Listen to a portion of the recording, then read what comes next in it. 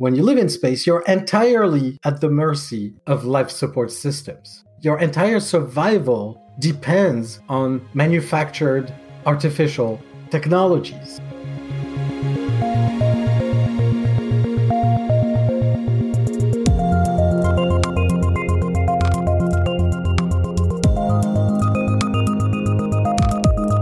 Hello and welcome to Tech Won't Save Us. I'm your host, Paris Marks, and this week my guest is Manu Sadia. Manu is the author of Trekonomics, the Economics of Star Trek. And in this week's conversation, we talk about the approach of people like Elon Musk and Jeff Bezos to space and space exploration, and how they form a narrative of how we should be engaging with space that is not designed to serve scientific ends, but is focused around domination and colonization, and these drives that throughout human history we can see are not the things that should be determining our way forward. Instead of being focused on colonizing Mars and building space colonies, maybe what we should be focusing on is how to learn as much as we can about space while ensuring that we solve our problems here on Earth before we try to head out into the stars and plant our flag on other celestial bodies. I had a great time chatting with Manu, and I think you are really going to like this episode. Before we get into it, I also wanted to thank the patrons who are supporting us on Patreon. This week, we passed an important milestone. More than 120 people now support the podcast on Patreon with a monthly donation, and cumulatively, those now amount to more than $500 a month, which is really fantastic. The goal now is to use those funds to put together a new website for the podcast that will have more information on the guests and the critical work that they do, but also to have transcripts of these episodes so that people who don't want to listen to the podcast or people who want to go back and look it over after they've listened to these conversations to pull out the pieces that they thought were interesting and enlightening, that they can go to the website and do that. So thank you to the people who are supporting the show. And if you're not a supporter yet and you're liking the work that I do on the show and you want to ensure that I can keep doing it and kind of expanding the critical work that is being done through Tech Won't Save Us, please consider going to patreon.com/techwon'tsave-us and joining supporters like Pete Ward and Jake from Durham, North Carolina, with a monthly contribution. Tech Won't Save Us is part of the Harbinger Media Network, a group of left-wing podcasts that are made in Canada. And if you want to find out more about that, you can go to harbingermedianetwork.com. And obviously, if you like the show, please leave a 5-star review on Apple Podcasts and make sure to share it on social media or with any friends or colleagues who you think would enjoy it. So with that, enjoy this week's conversation. Manu, welcome to Tech Won't Save Us. Hey, how you doing? I'm well, and I'm really excited to chat with you today. You know, obviously, we have been corresponding on Twitter for quite a long time, you know, sharing our dislike of Elon Musk and a bunch of these other kind of tech bullshit things. You could even say we're comrades. Absolutely. So I'm very excited to chat with you today and to dig into Elon Musk, to these space fantasies, and maybe how we should really be thinking about space as leftists, as people who are really focused on and interested in the well-being of, you know, humanity, right? And so I wanted to start just to dig into something that happened very recently. Musk tweeted the other day, "I am accumulating resources to help make life multiplanetary and extend the light of consciousness to the stars." You know, obviously this tweet comes at a time when a lot of people are struggling during this pandemic. And at the same time as Musk has vastly increased his wealth because of, you know, the bubble in Tesla stock, among other things. So when you read this tweet, what came to your mind? The facepalm gif. There's a lot to unpack in that, you know, intellectually speaking. You know, it's a philosophical, or it purports to be a philosophical statement. So it's legitimate to actually take it as a philosophical statement and try to unpack it. You know, I'm not in his head. I don't know what his intentions are. I mean, he's a clown. He's a very rich clown, but he's a clown on Twitter. That's his personality. I think he would prefer meme lord, actually. True. Meme lord. So on the one hand, you know, it's hard to separate the seriousness of the statement and the way it is. It circulates in culture. So there's that. And it circulates in culture mostly because Mr. Musk has such a large following. So that's on the one hand. And on the other hand, What we know of the character the guy plays on Twitter is that he's a clown. And sometimes a sad clown, like COVID will be done and over within a week or something at current rates. And that was like back in March, I think, or April of 2020. So how do you deal with these clowns? That's one of the first things that came to mind. It's like, how do you deal with these clowns? How do you engage with their statements? Given also that we are nobodies. We're people, but we're nobodies in the grand scheme of things, because it's people like Musk and Bezos who have access and accumulate vast resources that have effectively the power. So what we're discussing here are things and decisions that are already made and not on our behalf. Because in the case of people like Bezos and Musk, it's proof that democracy and capitalism are not only incompatible, but they're enemies. So we're going to discuss this, but you have to realize that this is done from a place of powerlessness because of the way the world is organized. So that's also one of the things that come to mind. It's like, I can say whatever I want about Elon Musk. It doesn't matter. And it's not that I have any particular insight that's special about it, but it's more because of the way power is distributed or unequally distributed in the world. Yeah, no, I think that is a fantastic point, right? And I think that was really shown when Jeff Bezos made a similar statement a couple of years ago, when he specifically said that the only way he could see to spend his Amazon winnings was on space travel, right? And that really shows that there has been this massive distribution of wealth in the direction of the Jeff Bezoses and the Elon Musks. And that gives them a significant degree of power in determining not necessarily the futures that we will achieve, but the kind of things that we're going to set our sights on as a society, because they have the power to direct us in that direction. They are big voices in a conversation that is mostly one way. So there's that. And on top of that, the thing that really irks me is, remember a few years ago when SpaceX and Elon just sent that Tesla into space? They're like, oh, it's a prank, and, it's kind of a Valentine to all the Tesla employees and this and that. It's, innocuous. But the thing is, it is not, because that hot rod and the whatever stupid mannequin in it, it's going to outlive humanity. So this is one of the things that will leave to the universe. So now imagine if future archaeologists stumble upon this thing. What are they going to think of it?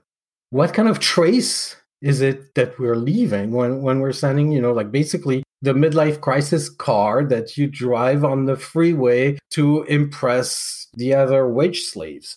It's like, this is our parietal art. This is the equivalent of Lascaux, or the caves in South Africa. And this is what we leave? Okay, so there's that. But on top of that, the fact that this is the whim of a single individual who just want to pull a prank. So what we're leaving in space is junk and the result of the sort of like juvenile imagination of somebody with too much money. And he decided that he would speak on behalf of humanity. He's not speaking for me. This is not what I want to leave to the stars and to the billions of years that will come after us. This is not who I am. This is not who I want to present as. So it's a problem. It's a problem of power, and it's a problem of the spectacles of power and who has a voice and who doesn't. They say history is written by the victors, right? Perhaps we'd be better off if it were written by the victims. Yeah, I completely agree with that. I think that's a fascinating way to make us think about this conversation, right? And to make us think about the way that these space kind of discourses are made and who gets to decide what kind of space things that we talk about, right? Because we have Musk making these decisions for all of us, but that doesn't mean it's the only way that we can approach space exploration. This notion from Musk and Bezos that we need to colonize the stars, that we need to actually have humans going out into space to do this work is not the only way that people think about how we should interact with space and what our approach to space should be. So I was hoping that you could kind of outline some of these different approaches to space and different ways of thinking about how we should be engaging with space, and why the approach of Musk and Bezos, this one kind of centered around colonization, is probably not the one that we should be pursuing. There's a book that came out recently by a great scholar named Daniel Dudney, and it's called Dark Skies. And it's all about the future of space exploration. And that person is a rather serious and important scholar. And he's part of the people who sit on these panels to decide on future policy. So he's really very much an influential person. And he's a very good scholar. And the book is, 500 pages. It's very extensive and exhaustive. But he points out something very important, I think, is that there are two paradigms in the way we conceive of space exploration. And on the one hand, there is the von Braun-Tsiolkovsky paradigm. So Wernher von Braun and Konstantin Tsiolkovsky. So people from the 20s and 30s who viewed the idea that humanity had to jump into deep space and colonize and multiply and settle everywhere. And that it's almost the species mission. That's one paradigm. And so the forced march towards technological improvements so that we can build rockets, so that we can settle the moon and then Mars and, and all that. And I think the spreading the light of consciousness to the universe, I think it's Tsiolkovsky. I'm not so sure, but I think it is. But it points to that, what Russians call cosmism. So it's this idealistic ideology of humans spreading to the stars. And von Braun, who came from a different background, Prussian aristocrats turned Nazis, he was very much into that as well. And that was the sort of the driving force behind his work. First for Hitler, because Hitler was like, yeah, von Braun's a genius, like give him all the money to build his rockets. And von Braun was like, okay, there's a war now, but then later on, with all that progress we made during the war, we'll be able to conquer the stars. So he did not do it with Hitler, he just did it with the people who had arrested him and were very much keen to leverage his engineering prowess. Would he have been one of the Nazi scientists or leaders who then moved to the United States after World War II? Oh, very much so. Von Braun was basically the guy behind the Apollo program. He was the guy. He did something in the 50s that was kind of very smart, where he hooked up with Walt Disney and they put together a TV program, Man's Race to the Stars or Man's something to the Stars, was watched by 50 million people at the time. And it was this sort of diorama of rockets going to the moon and Jupiter and this and that. This was in the context of the 50s, sort of resurgence of science fiction. And so it helped cement this sort of imagination of a so-called, new frontier for American ingenuity. And that this idea that, technological progress is here to push us far beyond the reaches of our current Lebensraum, if you will. But you find traces of that in the arguments for colonizing space, because space colonization is often couched as a sort of life insurance for the species. Elon Musk himself, he says that, quite often, that we need to be an interplanetary species so that if Earth fails, then there will still be, some refugees somewhere in space or on Mars that will be able to continue the species. And so our precious bodily fluids will not go to waste. That life insurance thing is absurd on its face. The only real threat to the biosphere and the habitability of Earth is human industry and lack of coordination. The average lifespan of a mammal species is 1 million years. So it's an average. Maybe we'll do more, maybe we'll do less. But mammal species on average live 1 million years. So we're about, 200,000 to 400,000 years into our run. So, that gives us a lot of time still. Then probably Earth systems will stop when plate tectonics stops. So when the internal radioactivity of the Earth is depleted by decay. And that's, people have seen 600 million to 800 million years. So, there's plenty of time before things go to, I would say, shit on Earth. But there's a lot of time before Earth becomes like Mars And right now, it's not. Right now, it's like the most habitable spaceship. So the life insurance thing, okay, so yeah, asteroids, whatever. If we're so good with rockets, then, finding an asteroid on the course to Earth and knocking it off with just a little nudge, that would actually be a worthwhile use of resources. The current system for surveying errant asteroids is woefully underfunded. That would be an actual worthwhile use of resources, and it wouldn't be that expensive. So the life insurance thing doesn't work. But it's grandiose, right? It is grandiose. And it's also, it shows prudence on the side of those who utter these words, because it shows that, I'm thinking ahead. I'm a forward thinker. I'm a visionary. I want to manage the risk on behalf of all of humanity. Well, the current very pressing risks are not of that nature, and they're mostly the result of the lack of coordination or the spontaneous coordination of the market, which doesn't really work when it comes to public goods such as the atmosphere. So that's one paradigm. Okay, so we're going to circle back to the question of paradigm. So this is one paradigm. Like, we need to go out. This is the species' mission. We've always explored. We're explorers. We're settlers. That's the paradigm, the von Braun-Tsiolkovsky paradigm. And then Dudney points out the other paradigm, which is the Carl Sagan paradigm. And I think it does justice to Carl Sagan.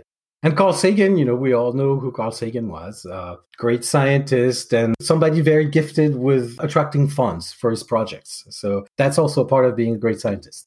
And Carl Sagan, he had this view that we should use our technology to explore for the sake of science, because in the sort of seemingly purposeless, seemingly useless acquisition of knowledge, because, there are no economic purposes to sending probes or rovers to planets.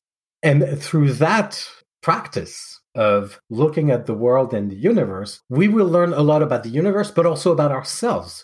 Meaning, if we can find traces in the layers of Mars, if we can find traces of fossilized microorganisms, then what we learn from that is something very deep about our own places in the universe, about the frequency of the appearance of life spontaneously on planets, about the conditions which lead to evolution, about how long can life survive and thrive.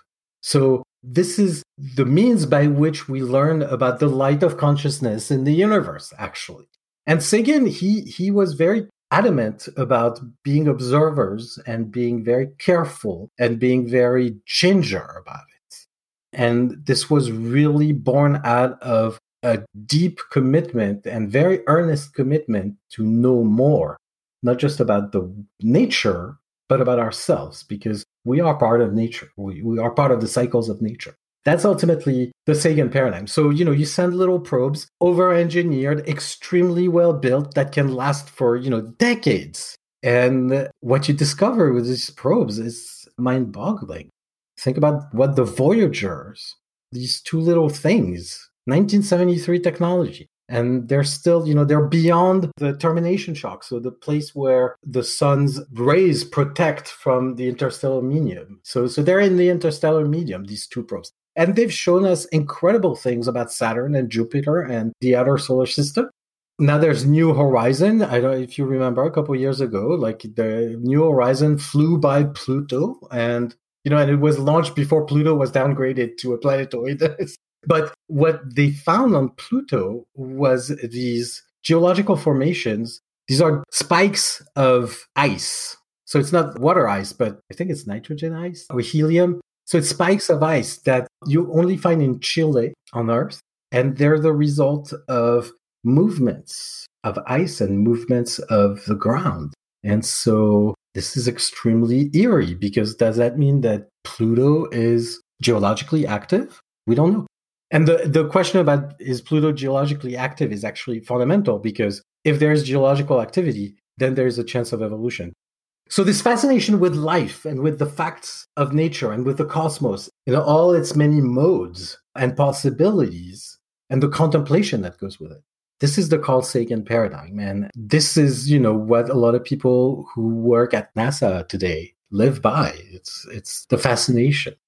So These two are not really compatible. And you'll notice, by the way, that Bezos and Musk and all these space bros, they're not interested in science. They're interested in engineering, maybe, but they're not interested in science for science sake, because science, doesn't make any money. It's a cost center. They're not fundamentally interested in knowing more. They're interested in sending people there. Or at least that's what they proclaim. And the sending people there always makes me cringe because, for one, we've known for 60, 70 years now that the space probes and the remotely operated machines are so much better at doing science than people. So there's none of that desire for knowledge. There's a desire for a certain kind of progress. And it's interesting because these are the same people who at the same time are selling us automation and artificial intelligence with breathless predictions that humans are going to be replaced. And at the same time, like the one place where humans should not be replaced, but in fact have historically been replaced, in effect, is space. I would say it's an aporia in the discourse. It's a blind spot. But it points to something else. It points to a certain conception of humanity where it has to necessarily be heroic. And the proof of heroism is in the absurd domination of nature. So it's a bit like these folks who would, assemble crews and arm ships to go find the North Pole, and they would all die horrible deaths eating each other. And it was absurd. And then they would ask the locals, like the Inuit, and they would ask them, so where's the North Pole? And they would be like, yeah, sure, it's over there. I can take you. But like, what's the point? There's nothing there. There's nothing there. So it's the romance of exploration for exploration's sake is kind of a strange thing, but it harkens back to something else, which is the so-called Age of Explorations. And the moment when Europe sent its boats to seek spices and to subjugate the people who lived there. You can even kind of see that in some of the kind of visions that are put forward by some of these people who are involved in this new space race, right? Talking about a new manifest destiny and things like that. But I think it's fascinating that you lay out, or, Dewdney, I guess, in the book lays out these two different approaches, these two different paradigms. And, I think you can see both of them in like the conversations that are happening today, in the sense that there is still some discussion of these alternatives of this Carl Sagan kind of paradigm, but Elon Musk and Jeff Bezos and a lot of the kind of infrastructure that is being built around them really have this kind of von Braun approach, right? This kind of dominating space, controlling space, colonizing space. And that, unfortunately, really does seem to be getting the most attention right now. And it's also through machines, through the industry, the work, the unnatural, the artifices. This is what matters. It's the exertion of human ingenuity and ability to build. And it's kind of interesting because here's a counter model. So when Captain Cook landed in Tahiti first and then went on to Aotearoa and Australia and named all these places after, English, whatever, the person who actually guided his way through this and navigated on his behalf was named Tupaia. And he was a great priest and kind of a scheming warrior of Tahiti. And he basically knew all the islands. He navigated only with the stars, so he did not need a compass. That's the tradition of Polynesian voyaging. You know all the stars, you know where they rise on the horizon, and you can basically chart a course with that. So that's for the science part. For the technical part, the Polynesians, they come from a civilization that had invented the jib sail. So the sail that can help you sail against the wind, thousands of years before it came to Europe. So these people were very technologically adept. They had actually mastered the oceans in a way that Europeans even struggled to do, even with their compasses and their chronometers. And they had spread throughout the Pacific Ocean. And they would have regular contacts between islands that were seemingly impossible to reach if you don't have a map. But they had a map in their heads. It was part of their cultural treasure. So these people were incredible scientists and technologists and engineers. And they didn't make a big deal about conquering other places, at least that we know, because that's what's survived. But they were not imperialists in the way Cook was. Because Cook came there and he said, I want to study the transit of Venus, but The secret orders were, claimed the land on behalf of the king. And Joseph Banks, he wanted to find nutritious vegetables to transplant to the Caribbean so that they could feed the slaves. So that's empire. The Polynesians, not at all. The Polynesians, what they would do is they knew the stars, they knew how to navigate. Tupaia even drew a map of all the Society Islands from memory. And they would take taro and banana and coconuts and they would find islands and they would plant them. And then they would live there and then they would travel between islands and have commerce and exchanges. It was very different. And their technology was not the center of the imagination. Whereas Europeans who came there, well, they had their big boats and their guns and their imperial dreams and their imperial science. And they explored, quote unquote, which in fact was they subjugated. So that's the age of exploration we're referring to. 90% of the people who lived there, because it was actually inhabited, were killed by germs. There was 150,000 to 200 people living on the Marquesas Islands pre-contact. That's, a low estimation. Post-contact, 200 years later, 8,662 at the last census. This is the age of exploration. It's genocide. It's essentially genocide, period. So using that as the sort of model and the prototype, enlightenment, progress. This is not progress. I'm sorry, this is not. At least in my opinion. But then again, I'm a nobody and I do not have control over resources in such a way that could make my narrative or the narrative of the others and the victims be the prevalent or predominant narrative.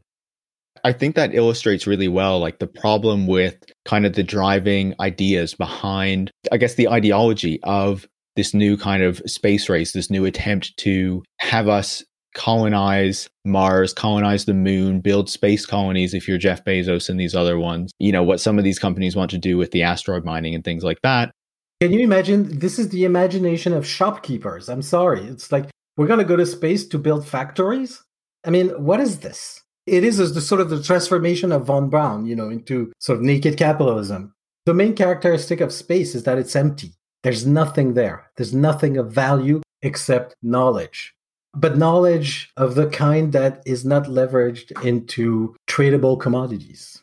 So you have to create that out of thin air or out of vacuum, actually. And by the way, I must say, I'm not at all clear that it was better before when, NASA and the race to the moon inspired the nation and got everybody behind a collective effort, the pinnacle of American liberalism. I'm not so sure about that either, because I'm just not so sure about the 60s and the government in the 60s and the point of planting a flag on the moon. Everybody's like, oh, but, so many things were invented. The economic benefits, like the trickling down of economic benefits from the space race, the foam mattress, Tang, like the computers they used even were already built because they had to use technology that was reliable, because you don't fling people in these tin cans without, reliable technology. So in fact, this whole thing about it drove technological innovation. Not really. It actually used things that were already there and that were reliable. There's this thing where, when they build this probe, NASA, like they do what they call a technological freeze, where at some point in the development and building of the spacecraft, they freeze, so they will not add any new features. And so, for instance, the two Voyagers were sent into space in 1977. The technological freeze was in 1972.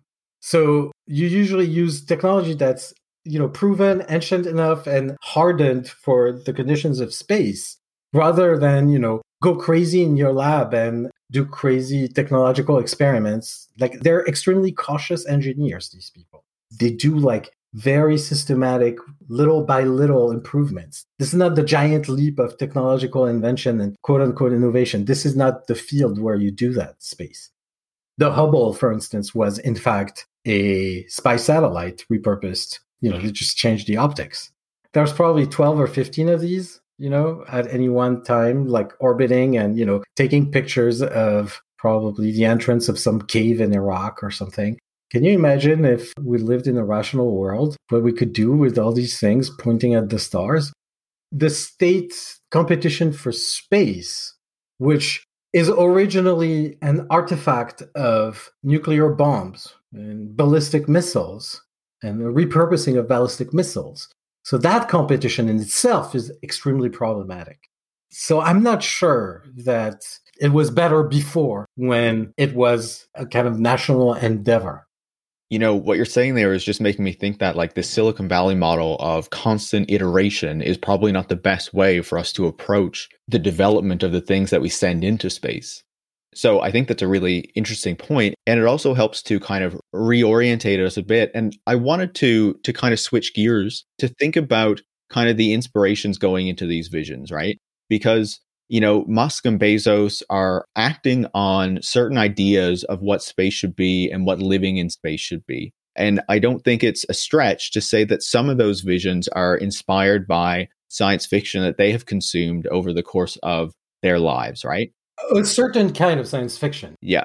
Obviously, they're not heavy readers of Ursula Le Guin or Octavia Butler. No, absolutely. And so naturally, you have written a book that is about Star Trek, the economics of Star Trek. And I'm happy to have you comment on Star Trek, but I guess, are there any specific kind of aspects of science fiction that stand out to you when you look at the visions being put forward by Elon Musk and Jeff Bezos and kind of the space visions that they think we should be pursuing?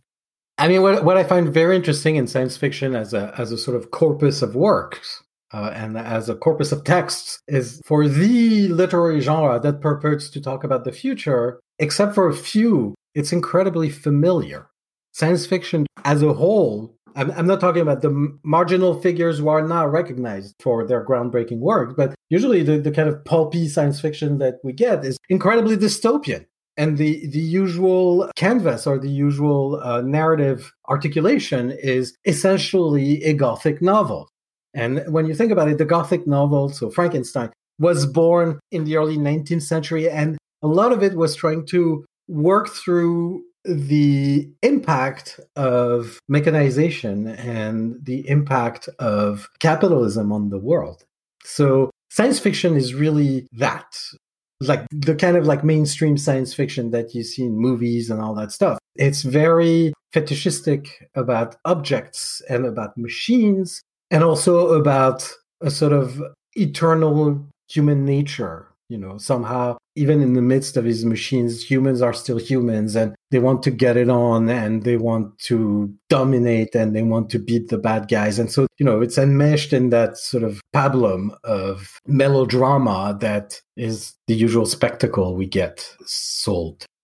And science fiction, you know, as a genre, is kind of the ideological adjunct to these latter-day captains of industry.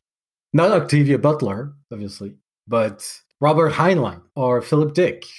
So this is kind of an interesting thing because science fiction always, from its origin, and I would say, you know, like it's what do they call the Golden Age, and Asimov and all these people in the late 30s, they're, you know, lower middle class Americans who want to invent a way in between communism and capitalism. And so they're essentially technocratic. And the enterprise of science fiction is, in a way, to train people into accepting technocracy and the sort of management by knowledge and by optimization, management of society by knowledge and optimization. It's like, trust me, I know what I'm doing. I'm an engineer. You know, in Asimov, it's always the engineer or the guy with the highest diploma who wins the day. It's usually a man also. And Asimov is rather innocuous compared to somebody like Heinlein, who was a straight up fascist. It's the sort of stuff that trickled down again to, you know, kids in the 40s and 50s. And that was not, you know, sort of pornographic comics. I'm sure the kids would have preferred Wonder Woman and, you know, the bondage stuff. But the code, I think there was this moment when the government prevented comics from publishing stuff that was a little too risque. So they went to science fiction and, you know, like the monsters of Mars and that kind of stuff. It's very juvenile. It's not very sophisticated. It's what they call popular culture, but it's not popular because it's made by big corporations. And is it culture? Yes, because in a way it mobilizes your attention and your brain, but it's not Rousseau.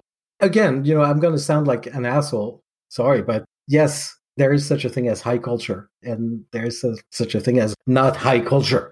And high culture is high culture because it's worth it, enriches the mind in ways that entertainment doesn't. I think that's part of a larger conversation that's playing out right now, when you look at the Disney films and stuff like that. I mean, the tie-up between these space bros and the spectacle industry is fundamental. Like Elon Musk is in Marvel movies. Like he makes cameos. I know people around town here, like they all get all wet when they get invited to a junket at SpaceX. They're like, oh, he's building Star Trek, It's like, no, he isn't. I completely agree. That's a great point. And it brings me to something else that I wanted to discuss with you. So, Manu, obviously you've written this book about Star Trek. It was a few years ago now. But when I read through it, there was something that really stood out to me when I was thinking about kind of the ideologies that were presented about what life in space will look like. I think there's this idea that because we have these advanced technologies, that we will progress as a species.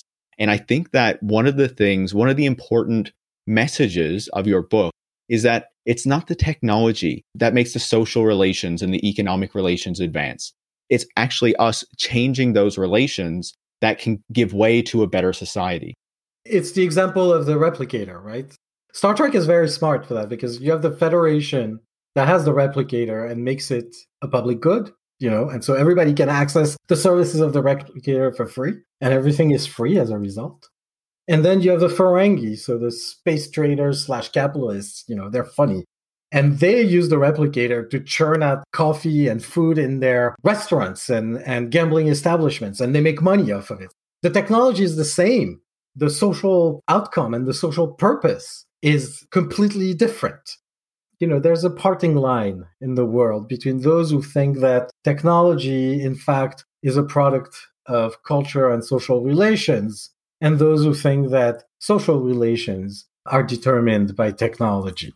I'm of the first kind. I think that we only look for solutions to the problems or the questions we ask ourselves. And that's obvious.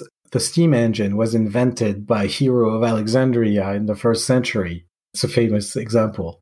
But, the only use he could find for it was as a prop for theater because there was no need for a steam engine in the Roman Empire because mostly there was slavery. Multiplying the labor of humans was just not a valuable thing. So that's what I mean by social relations determine the use of technology. And quote unquote innovation is just that. It's just finding discrete solutions to problems that have incentive structures. There's nothing special about it. It's mechanistic.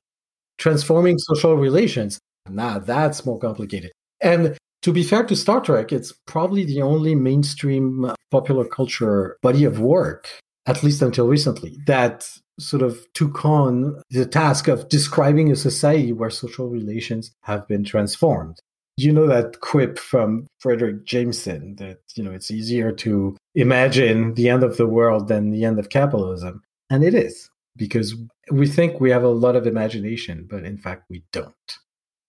I agree. And I think one example that really shows that is obviously you have Star Trek and the Federation with this kind of different form of social organization without scarcity, right? But then on the other hand, you have Ursula K. Le Guin, who's writing in The Dispossessed about Anaras, this anarchist society, which has a lot of scarcity, but also organizes it among these kind of communalist relations where they're not just going for profit and things like that. And I think that illustrates how these social relations can exist, whether it's scarcity or not. And it's not the technology that determines that, the possibility of those things. And I think, Ursula Le Guin is the person who did the real effort here. Instead of resorting to the magical, technology of the replicator, the real hard work of imagination, it's all Ursula Le Guin's. I'm, currently trying to write this utopian novel, and it's very hard. I didn't think it was going to be that hard, but it's very hard because we are set in our ways and we are tied to our present and to our social lives and the way we relate to each other. So it takes, I would say drugs, but it takes some kind of mind-altering exercise to get to the point where you can imagine social relations that are different. Obviously, these fantasies of space colonizations are not it. I understand they serve a purpose and affirming purpose for the fans, like because there's a fandom around it, and they sort of give a purpose and inspiration to people who would otherwise be alienated, who are alienated, because we all are alienated. And I understand there's an element of escapism in this. And you can see it in the virulence and the vitriol they fling at you, even on Twitter when you make a joke about Space Karen. I mean, I got in real trouble for that. I understand our lives are empty and alienated, especially in time of pandemic, so escapism is the opium of the people. Like, opium is not bad. Opium was the only way at the time to sort of like dull the pain. I don't want to sound like, I sound like an asshole, but the real adult thing to do here is to face your deepest fears and to face the pain. Escapism and space fantasies are not it. I'm sorry. They're more of the same. They're technologically determined and they come out of, there's going to be a space economy and we're going to make tons of money mining asteroids.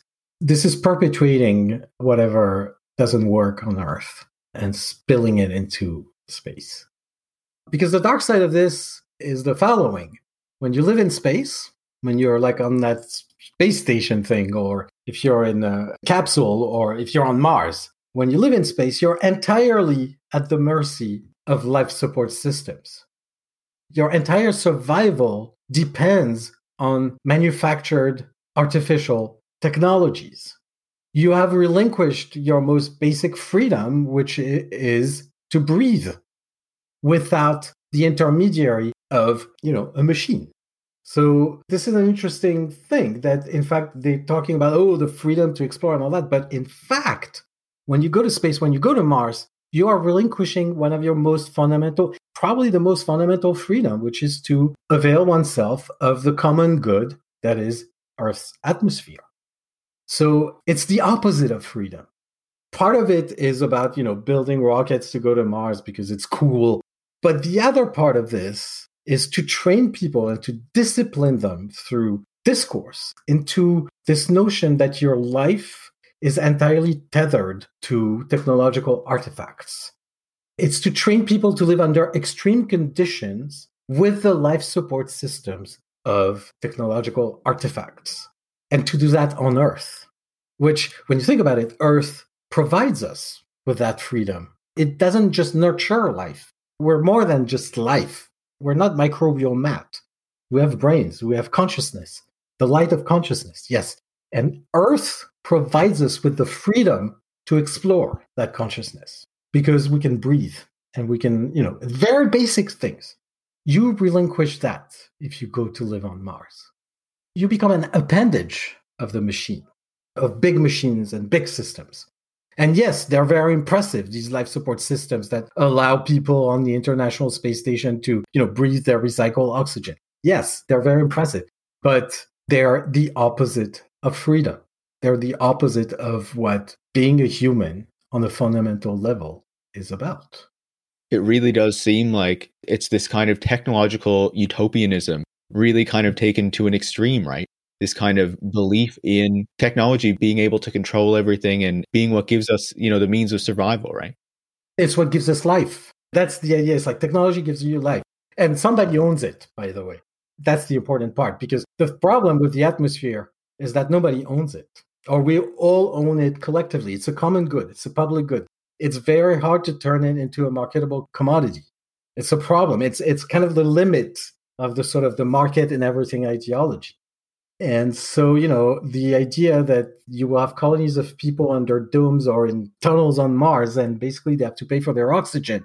Like, this is Verhoeven in Total Recall. He was making fun of that, like in 1990. But essentially, this is what it is. If you live in space, you're at the mercy of technology, and somebody owns that technology and therefore owns you. I call that technological supremacy, and that's the dream. It's a dream of control. It's a dream of subjugation. It's the boot of capitalism stomping on the face of humanity forever. That's what it is. And that's very dark. Bezos is less vocal about it. He just wants to build factories in space, Elon Musk, he's got this public persona where he makes all these grandiose statements and he turns it into some sort of a cult. I mean, he's a little bit like, Dr. Oz for incels. It's not helping.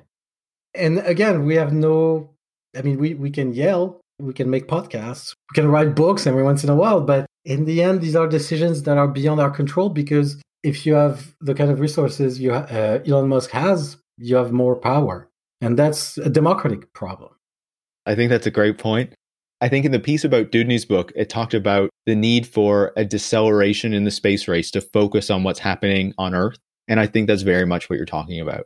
And so I think that's a really important thing to kind of be focused on, because I think after, a century of really intense like industrial revolution and capitalism, the life systems of Earth are shattered, are in trouble, right? And they need to be restored before we think about shooting off into space somewhere. And our life support system on Earth is much more subtle. And, it's a bunch of intertwined chemical cycles of exchange between the living and the mineral. These are things that, look, we barely know what's at the bottom of the ocean. A recent paper just highlighted the fact that whales had a way to communicate amongst each other to warn of whalers' ships' attacks in the 19th century. So there are other cultures that are not human on this planet.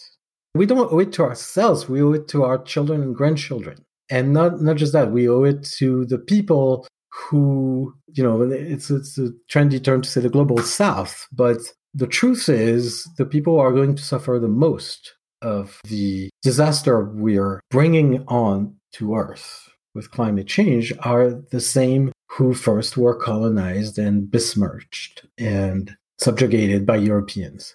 They are the ones who are going to be the victims again. Jakarta is drowning in water. And Jakarta is, like Indonesia is a developed country, but, this is not, Bangladesh is going to be a horror show. Kim Stanley Robinson, in his latest novel, The Ministry of the Future, he talks about wet bulb episodes where it gets too hot for people and people die. And that's something that is happening already in small scale right now. It's happening in the equinoctial band. It's not happening in the north. So that's what we owe it to the world to right the wrongs. That's what we owe to the species. It's not spreading into space. And we cannot do both, by the way. Like people are like, oh yeah, but look, Elon is building cars. That's not how it works. To sort of tie it all up. The problem when you're going to make statements such as, I want our species to be multiplanetary and, extend the light of consciousness. So these big philosophical millenarian statements.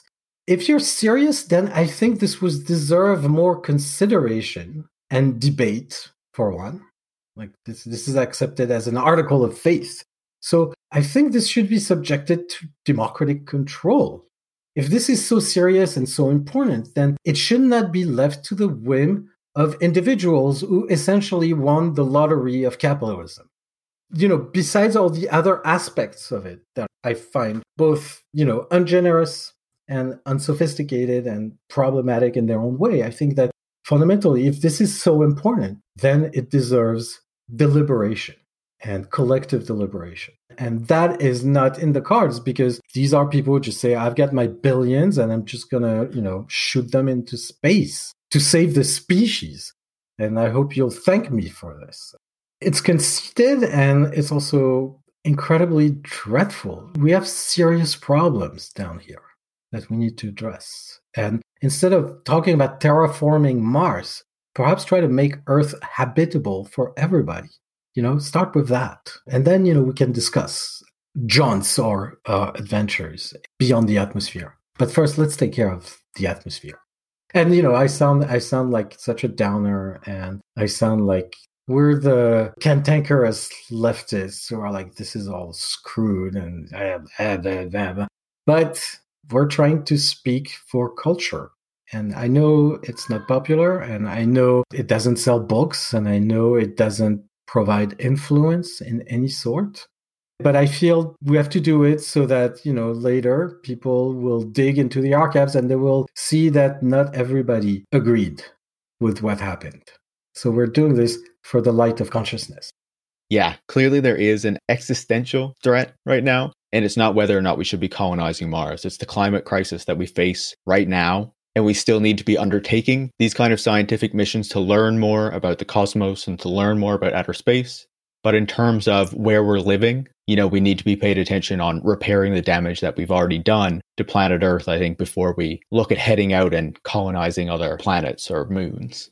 And I think you've given us a really sobering perspective on, space and these grand space visions. So I really appreciate you taking the time to come on and chat, Manu. It's been great. Live long and prosper, my friend. Live long and prosper. Manu Sadia is the author of Trekonomics, the Economics of Star Trek. You can find information on where to get it in the show notes. You can find Manu on Twitter at @Trekonomics. You can follow me at Paris Marks, and you can find the show at Tech Won't Save Us.